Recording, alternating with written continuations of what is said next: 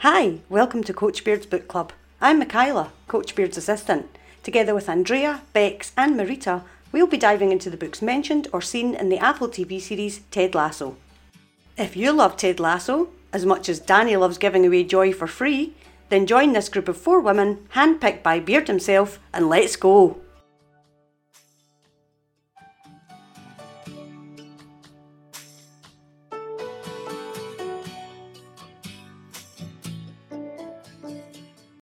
In my discussion of Johnny Tremain and its relevance to Ted Lasso, I am thrilled to be joined by Professor Scott Henderson from Furman University in Greenville, South Carolina. Welcome, Scott.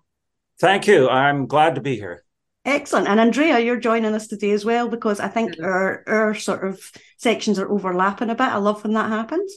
So Scott is the author of Could Johnny Tremain Be Gay? Reinterpretation as a Subversive Act, published in the Journal of Homosexuality. And frequent listeners of the podcast will know that we have a theory that one of the characters in Ted Lasso is gay. And Scott, I'm right in saying you haven't seen Ted Lasso yet? Correct. Yet. And I say yet because we are planning to induct you into the fandom. So I was going to say that we'll try not to give you any spoilers, but I think you kind of know the character that we're alluding to. I do. So we've already spoiled. No problem.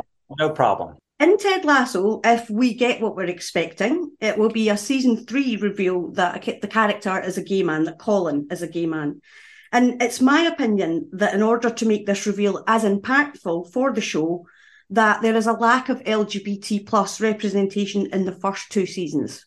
So I think that's an attempt to lure people who would not necessarily engage with LGBT plus storylines to be Trojan horsed into them. What do you feel is more useful to the LGBT plus community? Representation from the get-go of a story, or a reveal after getting to know the character in other ways? So there are a couple of ways you can approach that question. One is from the producer or writer's side. And if the intended audience is predominantly male, and if the series or the story arc focuses on sports, which this one does, then you're probably going to want to hold off and do a reveal later on. If your target audience is women and or younger viewers of either sex, then you're probably okay to have the character's identity revealed right in the beginning. Now, the question asked about the LGBT community, and I would say that probably most, and I'm throughout the podcast, I am going to speak for the entire global LGBTQIA plus community. You know, I'm old enough to remember where you had to look for secret codes and tiny little hints. And those days really are over. And I think an LGBTQ viewer, listener, reader would prefer to simply have the character's identity portrayed naturally and as organically and as quickly as the story lends itself to. Now, just one other comment. Of course, all fiction relies on a certain amount of dramatic tension. And it may be that the character, regardless of gender or sexual orientation, it works to build dramatic tension for the viewer not to know everything about a character. That said, you know, imagine if we had to wait 3 years to find out if a character were heterosexual. Anyway, that's a long answer to an excellent question. Oh, thank you. No, that's a really good answer, because I hadn't really considered the difference in not only the genre, but the audience watching. I think, would you say, Andrea, that a lot of the people who we've spoke to who suspect Colin to be a gay man have been women, actually? Yes, they have been women. And I think it's also like the point about sports is so huge, I think, just because sports is just full of issues and concerns. And I think, you know, there were a couple hints with a couple characters. Like there's this one character, Keely. She kind of just openly says that she's like attracted to this woman. Again, a little bit more bisexual than being a lesbian, but like that was the only thing. And she's outside of the club. So it's like, it's going to be okay. Well, first of all, she's a woman. She's a woman. So it's going to be okay. Right. And second of all, she's not a athlete. And I do think like sports, I mean, I think it's when you look at like the WNBA, it's very prevalent and open and no one cares, so it's funny, like I feel with men's sports, we're still just stuck in this. Yeah. So that really does align. Would you say that, Scott, that revealing a character's homosexuality later in the story panders more to the straight audience than it does to the LGBT audience who are looking for that representation? Well, I know this might be related to another question regarding gay baiting, and so I might kind of combine the answer here. Yeah. As I noted earlier, and as Andrea has rightly pointed out, I mean, we're in an area here of male professional sports where there are still, I mean, it's the last area of professional life where you really can't be out. I know in doing a little background research for this podcast, I ran across the fact that when Colin Martin, who's an American professional soccer / footballer, when he came out in 2018, at that time, which was just 5 years ago, he was the only male out gay player in any of the 5 major U.S. sports leagues, which is pretty astounding when you think about it. Yeah. But getting back to your question, I can recall several shows a long time ago, and one of them was an American TV series called Dynasty, in which the gay baiting was just, I mean, we sat glued to the TV for years trying to determine or find out if Steven, one of the characters, was gay. And unfortunately, that was a mess. But in terms of today, I really think most LGBTQ viewers, and I know I said this before, really would prefer not to have to wait several years to find out about a character's sexuality or gender expression, unless, and I did not mention this before, if that's part of the character. If the character, he, she, themselves is uncertain, unclear, confused, or hiding it, then that's a natural part of the story. Otherwise, I really don't have any use for, gratuitous gay baiting. I think that might apply to Ted Lasso, just in the sense that Colin, I think, is discovering his identity at that time. We can't guarantee that because we don't know what Colin's friendships are like outside the masculine football situation, but certainly within it, it seems to be something that he's not ready to address. So that could fit quite well with the Ted Lasso situation. Do you think that revealing it later in the story is supportive of the activist agenda that Slagle refers to, as in the tricking people into the sort of storyline? Yeah, bait and switch. A parallel came to mind, which is imagine a story in which during the second or third year of the series, we discover that one of the characters has a learning disability, maybe has really bad dyslexia and has never learned how to read. Would anyone really then claim there's an activist agenda there? And of course, that's a rhetorical question, but I'll answer it anyway, which is no. Yeah. I think people who want to see this as an activist agenda have a whole set of other problems with LGBTQ plus individuals, both fictional and real. And so I see that as a red herring. Yeah, that's great. What do you think, Andrea? Yeah, no, I completely agree. I like that idea that just because you put someone, I think it happens also with race. If you put, color, 2 different races that get together, it's some kind of activist agenda, some kind of woke agenda to speak to, and it's just kind of like, I don't know, it doesn't make any sense. It's like what you said with learning disability. I would also say with physical disability is that I love shows that have people with physical disabilities where the storyline isn't about their physical disability. That is just the perfect way for me to engage with that kind of thing. So yeah, that makes a lot of sense. Even though Colin hasn't had his coming out yet, and there's a large section of the fandom that has related to him and the expectation that he will, In your effects, what would a slow burn storytelling style have on a young gay man in a masculine environment?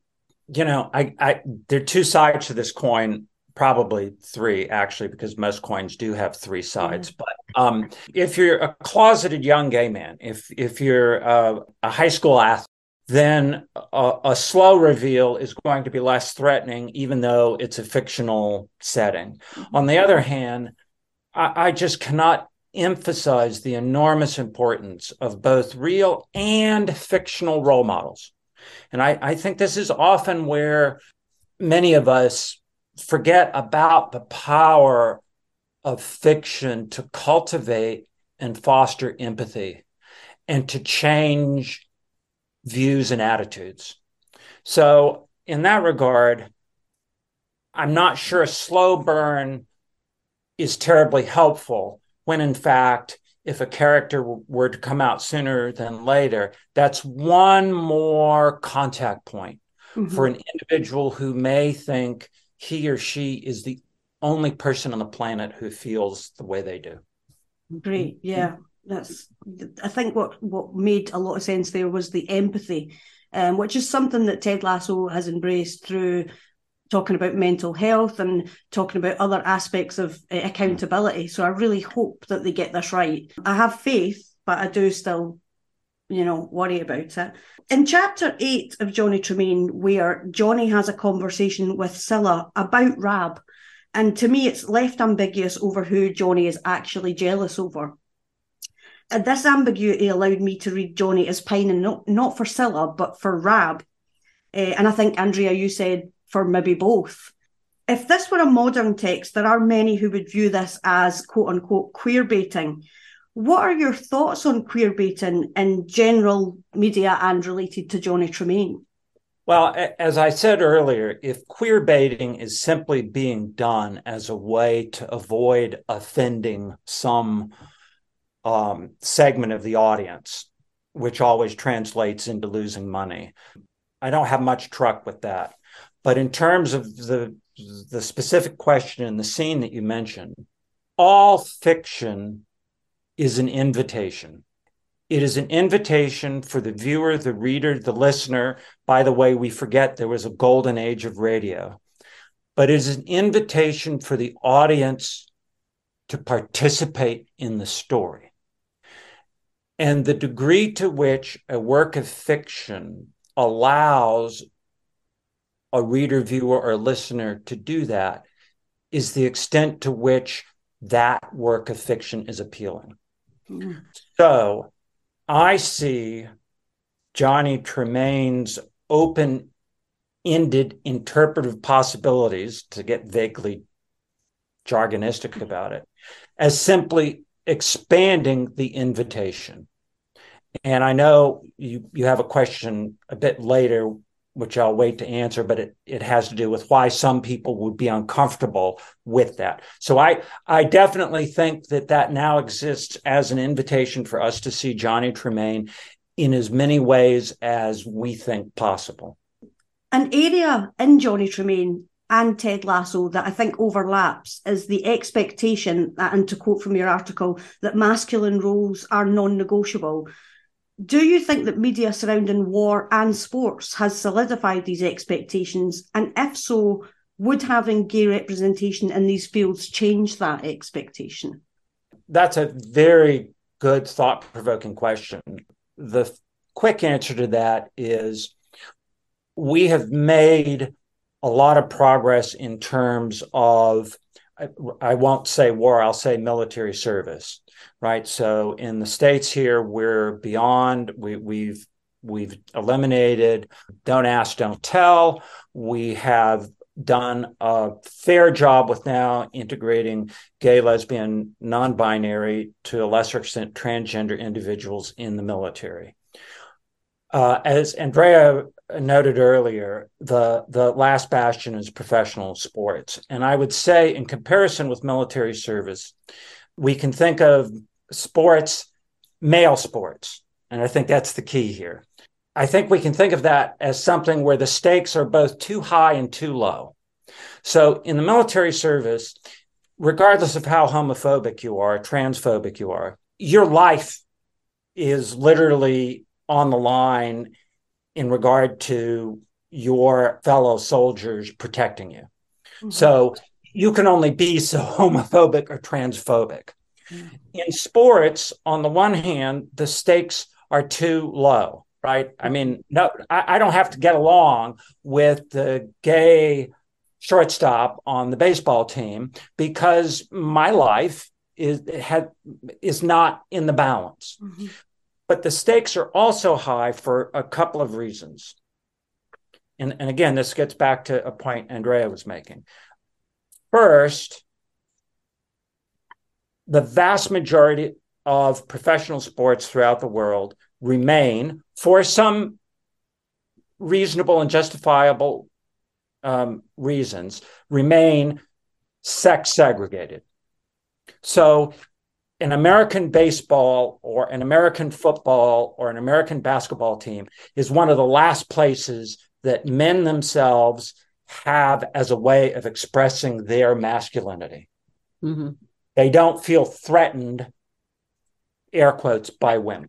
It's also high stakes because unlike the military, right? If I'm in the military for 4 years, I'm not looking at an endorsement deal when I retire, right, of 50 million euros. But in professional sports, there's that consideration. So the shortest possible way to answer your question is to say, in war, we've done a lot in terms of broadening the representation of who can and cannot be part of that undertaking. In male professional sports, where that's still a goal yet to be achieved. Mm-hmm. Yeah. And Andrea, you were saying there's a marked difference between women's sports and men's sports in that regard. Is that applicable to what you're going to be talking about? Yeah, no, it's crazy that I don't know why it's, quote unquote, okay for women. So it's much more prevalent in women's sports. And there's something about it being okay and making air quotes for women. It's sexy for a woman to be, right? Like there's that whole element of it, which is just ridiculous. I mean, I think it all falls into gender norms and how people, again, like my whole thing I keep saying about putting people in boxes. People need to fit.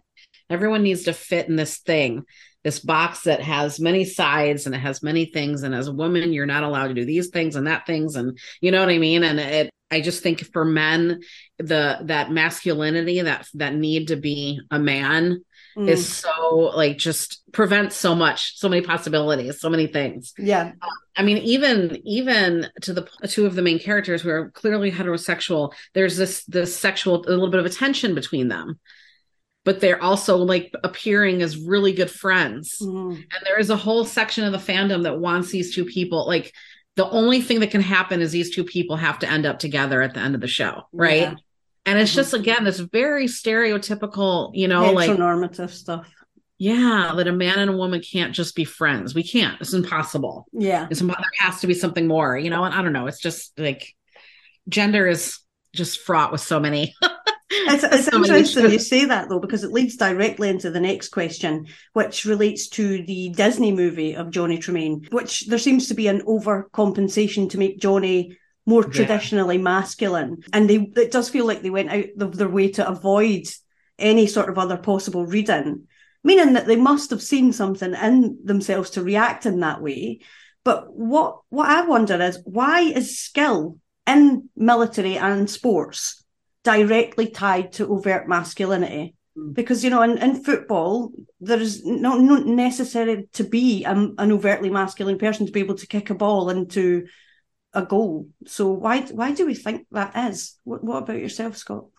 Yeah, again, to overgeneralize here, I think all of the things you mentioned, one of the common factors is the link to violence.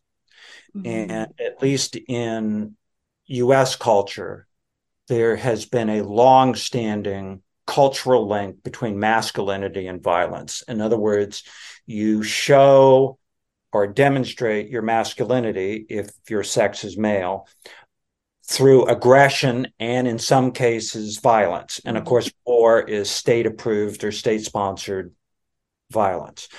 I think when you think of many sports, not all, but I mean, golf comes to mind. But when you think of many sports, I mean, they are an approved form of violence that we pay for as entertainment. Mm-hmm. So I do I saw that movie when I was a child and thought it was wonderful because Walt Disney could do no wrong. And when I went back and rewatched it when I was writing this paper, it was all I could do to get through it. Mm-hmm. It was wow. I found it dreadful what they did. Mm-hmm. Yeah, and that's the Disney machine, isn't it? Yeah. I think you were only allowed to be gay in a Disney movie if you were the villain, and you were only sort of coded that way. So many villains seem to be what we'd call queer coded, that it's outrageous how they got away with it for so long. Absolutely. In 101 Dalmatians, Cruella de Vil, Ursula. Oh yeah. And Jafar and Scar are the ones that stand out, where they were sort of coded that way. So yeah, Disney has a lot to answer for, shall we say? So in your article, Scott, you highlight that Forbes was trying to do a new sort of book for young people, and that she was resistant to streaming the prose and juvenilizing the character. So it's fair to say that Forbes placed a trust in younger audiences that was new in its time. Am I reading too much into these comments by thinking that Forbes was intentional in writing Johnny as potentially homosexual or bisexual, or at least giving the readers the option to read him that way? Far be it from me to tell anyone they're reading too much into anything. But, when I grappled with this question, when I was writing the article, what I ultimately concluded was that she was not trying to portray Johnny as, and she would have used the word queer. Mm-hmm. What I think occurred was that she was writing at the very end of a long historical period in American culture. So when I say long, at least 100 years, in which intense, emotionally intimate relationships were considered okay between two boys, two adolescent males, or even two adult men.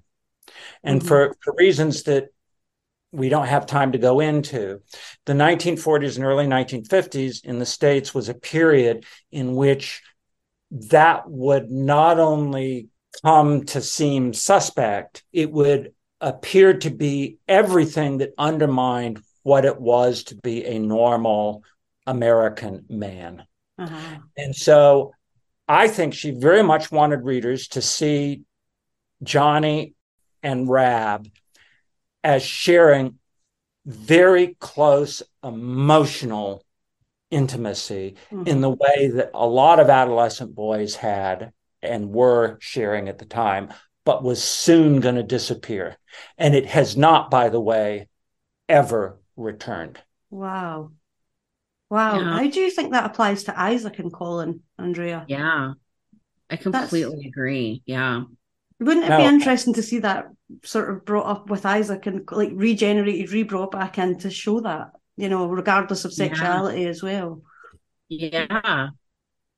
And it is gender specific, right? We permit, to their great benefit, women to have close, emotional, non-physically intimate relationships with other women. We do not permit that of men. And the mental health costs are enormous. Yes. Yeah. I'm really hoping that is something that the storyline crosses over with the sort of investigation into mental health in men, specifically in sports, and sort of straight homosexual friendships between men as well, which is, I think, why I would probably prefer if Isaac was just an ally to show that, because I think there is a sort of stigma about, especially, locker room sort of thing, having a gay man in the locker room, and oh my God, like these whole horrible drop the soap jokes that still even occurred early in the fandom with Ted Lasso as a sort of, it was really, really uncomfortable. So I think that would be excellent to see if Ted Lasso itself could be the one to show that. Yeah. And that it's okay that Colin likes him a little bit, right? Like that Colin is attracted to Isaac Well, who wouldn't be? Right. Right. Yeah. I mean, who? Yeah. Yeah. Who isn't? It's Isaac. It's Isaac. It's fair enough. I mean, I think it even happens again, like in heteronormative relationships with, like, as soon as you're married, no one else is attractive to you anymore. Right? As soon as you're in a relationship, no one can be attractive to you anymore. It's like, well, no, you can look at someone and say, oh, wow, look at that guy or look at that girl. Right? Like, it doesn't I do that with anything. My husband. Right. I know. Because we watched something and it was one of these, Puritan sort of, if you are looking at other people on Instagram with, love heart eyes, that's cheating. And I was like, God, I hope it isn't, because I've done it a few times. Right. And he was like, no, that's not cheating. You can't switch that off when you're married. But if you have a healthy enough relationship, then you can enjoy those things either together or separately. So I get exactly what you're saying there. Yeah, perfect. Right, yeah, and their relationship can take it, I think. Like, yeah, I feel like Isaac and Colin very much have that same relationship that Rab and Johnny do. Like, there's respect there, and there's understanding, and there's care for each other. And Isaac has that self-assurance of his own sense of self that Rab does, in my opinion. Yes. To the fact that it won't bother him what anybody else thinks, and I think Rab would be was exactly the same. So that would be really interesting. When Johnny spoke of Lavinia Light and Scylla Lapham, it sometimes felt as if he was seeing what he felt he should see, but not really feeling it. And this made me think I may be projecting some of my own experiences onto Johnny. So how much of queer theory is theorized through one's own experience? Yeah, that connects back to something I said earlier. And I'll get to it this time by simply saying, queer theory is simply means a different way of interpreting something, whether it's a movie, a book, a podcast, interpreting it either differently than the author intended or differently than the majority of people do. So to say that in the question you're posing, am I forcing a queer theory interpretation on that scene or and that part of the story arc? I would say that the text is inviting you, again, to use a word I used before, it's inviting you to think about that possibility as you try to enter the story yourself. It is natural for us, if we like the characters or we want to get engaged with, for example, Ted Lasso, that we find as many entry points as possible. Now, I'm not going to wait 5 years to find that entry point. But in a novel like Johnny Tremain, I remember it was like page 70 or 80. I was reading it on a plane and I came to this one section and I looked up and said out loud, at the risk of having the air marshal tackle me, I said, "Oh my God, Johnny Tremain is gay." I love it. So that entry point came early on. And I think we look for, and rightly so, those opportunities. If we can't find them, then, if there's a show or a book called, Seven Brides for Seven Brothers, as a gay adult man, there's not much of a possibility that I've got a way to participate in that story. That's interesting, because I think the moment you had on the plane, I had in our group chat at one point, was just like, oh yeah, Johnny's gay. That's just it. I struggle to read it any other way, but it's interesting to see other people's opinions on it. And I love the plane reaction. I had the same. I mean, not on I didn't say it out loud, but I was reading. I was like, oh, he's gay. Yeah. Well, I was speaking to one of my current students just yesterday. I was talking about this interview, and she's, I think, all of 20 years old. And she said, oh, yeah, in high school, I hung out with the theater crowd. They all knew Johnny was gay. It was like, for her, well, so, yeah. Yeah. I mean, as a theatre kid myself, I would say we did have the best sort of combined gaydar for the whole school. So if you want to know, the theatre kids are the ones to ask, I would say. Yeah.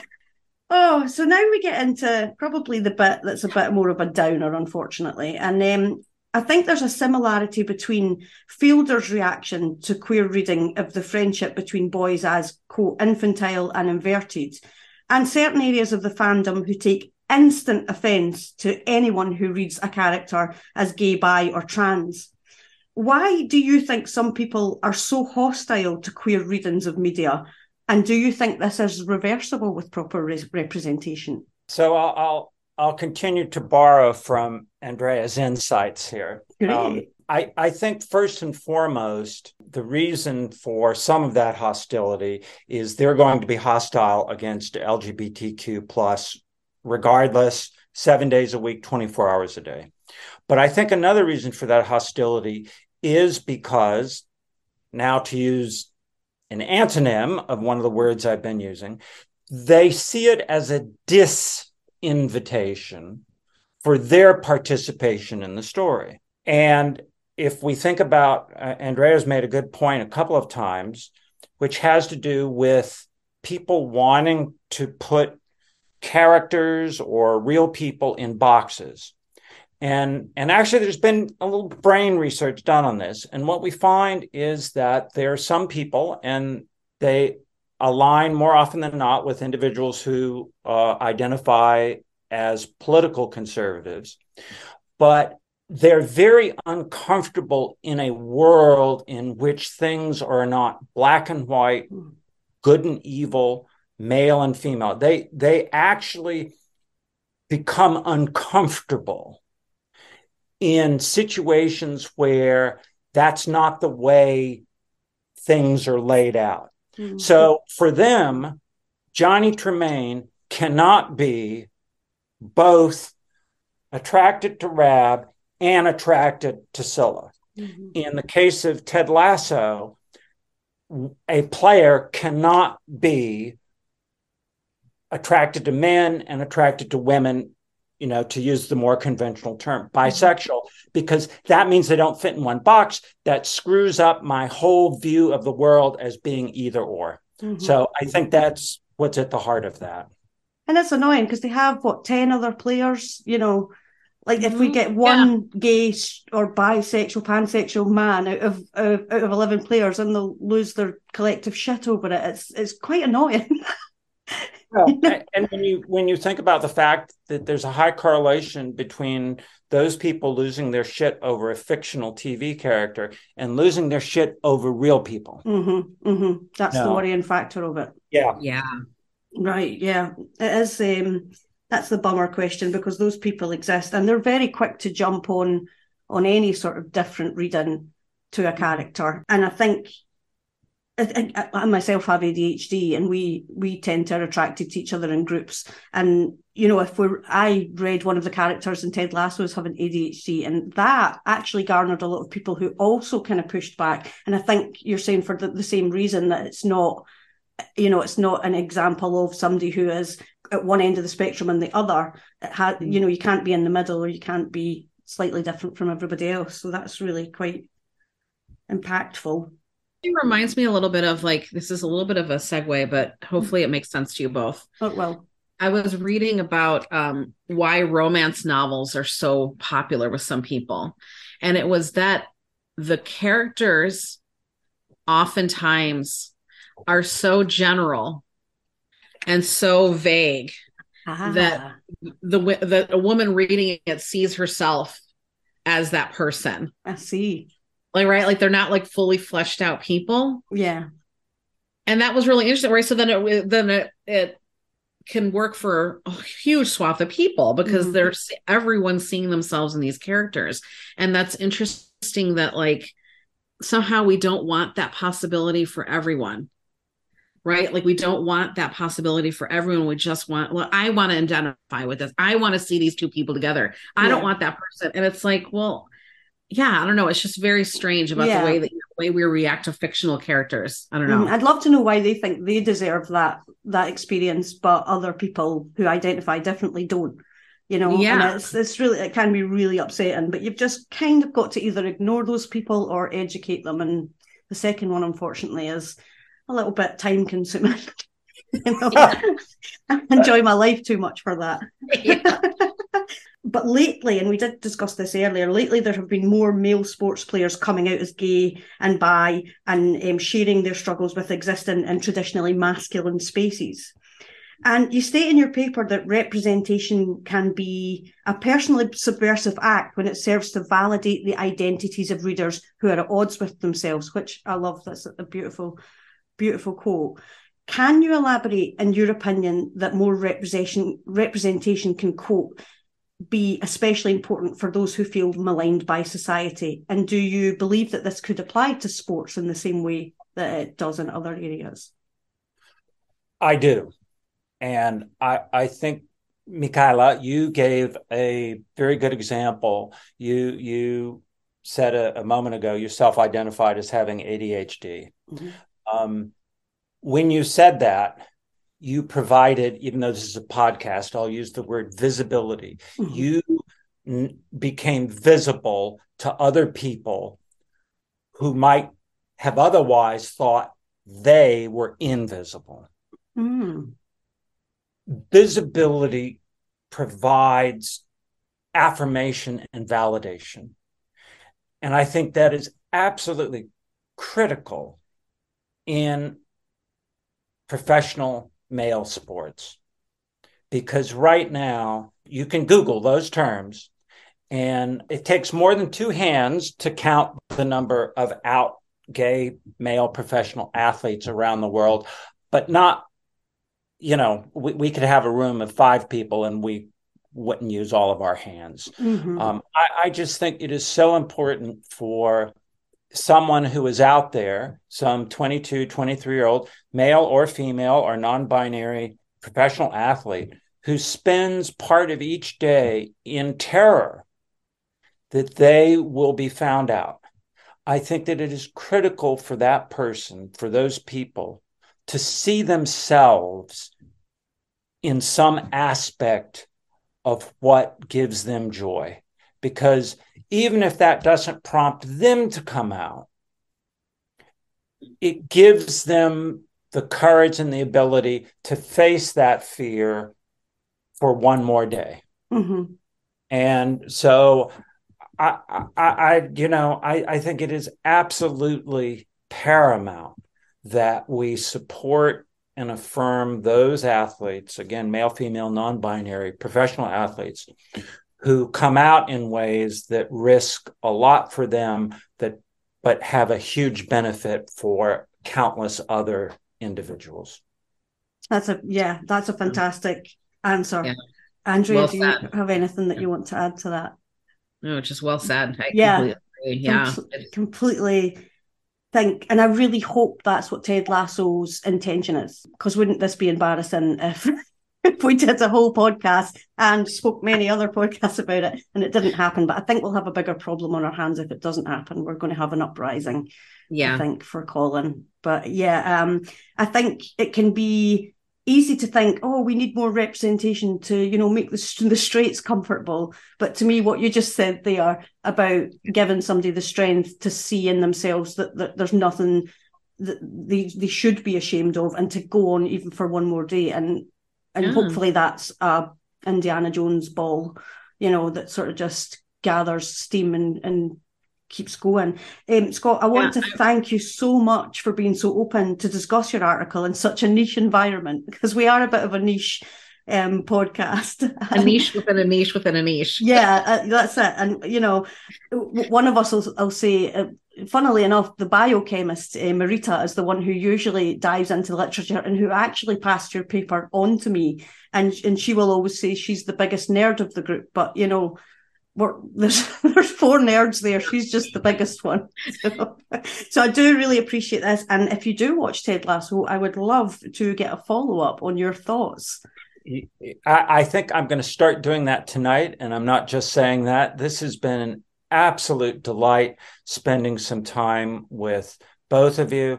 I will never accuse you of being a niche.